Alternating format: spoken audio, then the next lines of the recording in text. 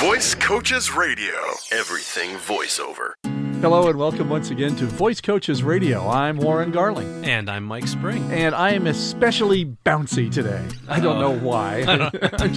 I guess it's just we're in a good mood. We've already had lunch today, which doesn't always happen. Right. We a lot of times do this in the morning. And Mike had a question this week about whether voice acting skills might help one in their other parts of their lives. And so we got to thinking about, you know what?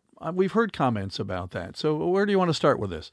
Well, one of the ones we get the most often is, I do a lot of public speaking, so can voiceover acting skills help me in that arena? And the answer, of course, is absolutely. The two fields are related but different. They don't have 100% overlap, but you can certainly take some of what you've learned in your voice acting career and apply it to your public speaking skills. The way you deliver text, the way you're reading off of notes. I mean, we've all been in that meeting where someone's reading off a piece of paper going blah, blah, blah, blah, blah, right. And half the audience falls asleep. Well, you don't want to be that person, so use your voice acting skills, bring some creativity to the way you approach your copy, so to speak. Really try and spice up, and don't be afraid that, other people are just reading. I'm going to come in and do it as almost a performance. It might seem out of place. I guarantee you the audience will be very appreciative that you kept it interesting for them. When we were discussing this topic this morning at our desks, one thing led to another, and I thought, well, you know what? When I first started marketing myself and wasn't quite sure as to,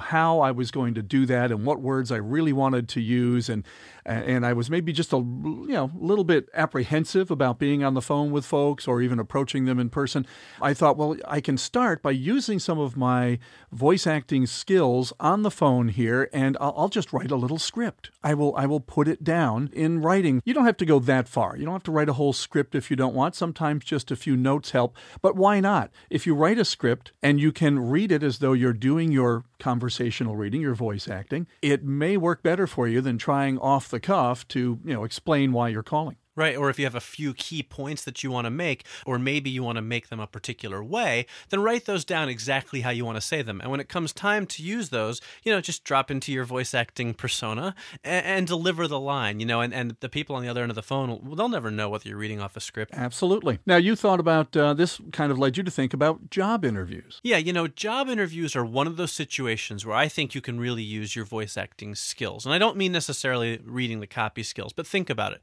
Every time you go on a new voiceover job and you're in a studio, chances are good you're meeting new people, new faces, you're getting thrown into the mix right away. You have to be on your A game. You have to impress people right from the start. Well, that's a lot like a job interview, or maybe a meeting with a new client. Any sort of situation where you're going into things and meeting new people, well, just draw on the experiences that you've had in the booth when you're meeting new people there. You know how to put people at ease, you know how to have a little humor, keep things moving smoothly so that you make a better first impression in that job interview or meeting with new clients or whatever situation you happen to be in. And there's a group of folks that we hear a lot from when we're talking about coming into town and teaching our introductory class on voice acting. And those are folks that belong to Toastmasters. These are professionals who have taken up a membership in Toastmasters to learn how to present better, whether it be at work or in public, whatever it might be. And they often ask us, would this be a natural extension of what I've learned through Toastmasters? And in many cases, yes. Voice acting is kind of the next step, and probably not as difficult as public speaking, or scary, I should say, as public speaking. Ask most people, and they'll tell you that they fear public speaking more than death. It's true, actually, the number one phobia in the world is public speaking, followed by number 2, death, which means that at any given funeral, more people in the audience would rather be in the casket than delivering the eulogy. There you go. There's a reason to join Toastmasters right there. But it's true, I think, going back to what you were saying, that if you do a lot of public speaking in your job, or if you do something like Toastmasters, then voiceover acting is kind of a natural extension of that. You are doing sort of a form of voiceover work. It's just live instead of in the booth. Obviously, there's a lot of differences, but I do agree that it can be sort of the next step for people who are already doing a lot of public speaking. And you're alone in the booth when you're doing this. It really is a lot easier than being in front of a live audience, for sure. That's right. Unless you're, like right now, where there's 2 of us in the booth, and then you're sharing it with Warren Garling, which, let me tell you, no easy feat, that. So maybe it's time to recap what we just learned here. Public speaking, marketing yourself, being able to be perhaps a little more comfortable in a job interview situation. And certainly if you're into the whole Toastmasters thing, a natural extension of all of that could be using some of your voice acting skills. Yeah, I think there's, a lot of ways you can use your voiceover skills in your everyday life. I'm sure there's ways we haven't even mentioned today, but, just think about where can I kind of apply these skills and this knowledge wherever I am. Well, our Voice Coaches producers have hit the road for the fall semester, and there's a good chance we'll be near you soon with our Getting Paid to Talk adult education class. Now, this is an enlightening and fun evening all about what voice acting is today and why it's so popular. Yep, you can sign up today for classes we're teaching the week of October 4th, and we're in a whole bunch of different places.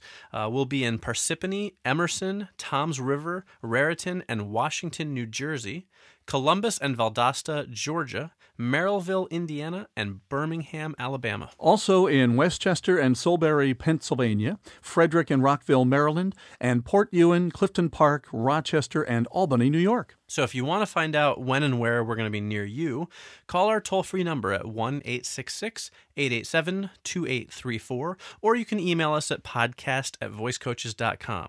That's also the email address you can use to ask us questions, make comments, or simply suggest a topic for a future podcast. Remember now, your suggestion could give us more time for lunch. Then we don't have to worry about a topic. That's right, and we've learned today that recording after lunch equals more bloopers. We're going to have some fun again next week and see if we can get through. We have occasionally gotten through almost a whole podcast with very few. Yeah, but what fun is that? But yeah, that's true. Not as much fun. We're going to do it again next week. Hope you'll join us then. Thanks. Visit voicecoaches.com for more voiceover news and information.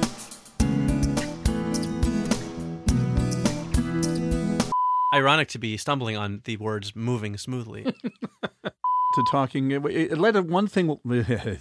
One thing led to another, except when it didn't. When it didn't, which is exactly. just now, where nothing led to anything. More people in the audience would rather be in the casket than delivering the eulogy. I know you read that somewhere. I'm going to smack you on the head. You always got to call me out for my joke. Well, that couldn't be an original. Obviously, you must have stolen that joke somewhere.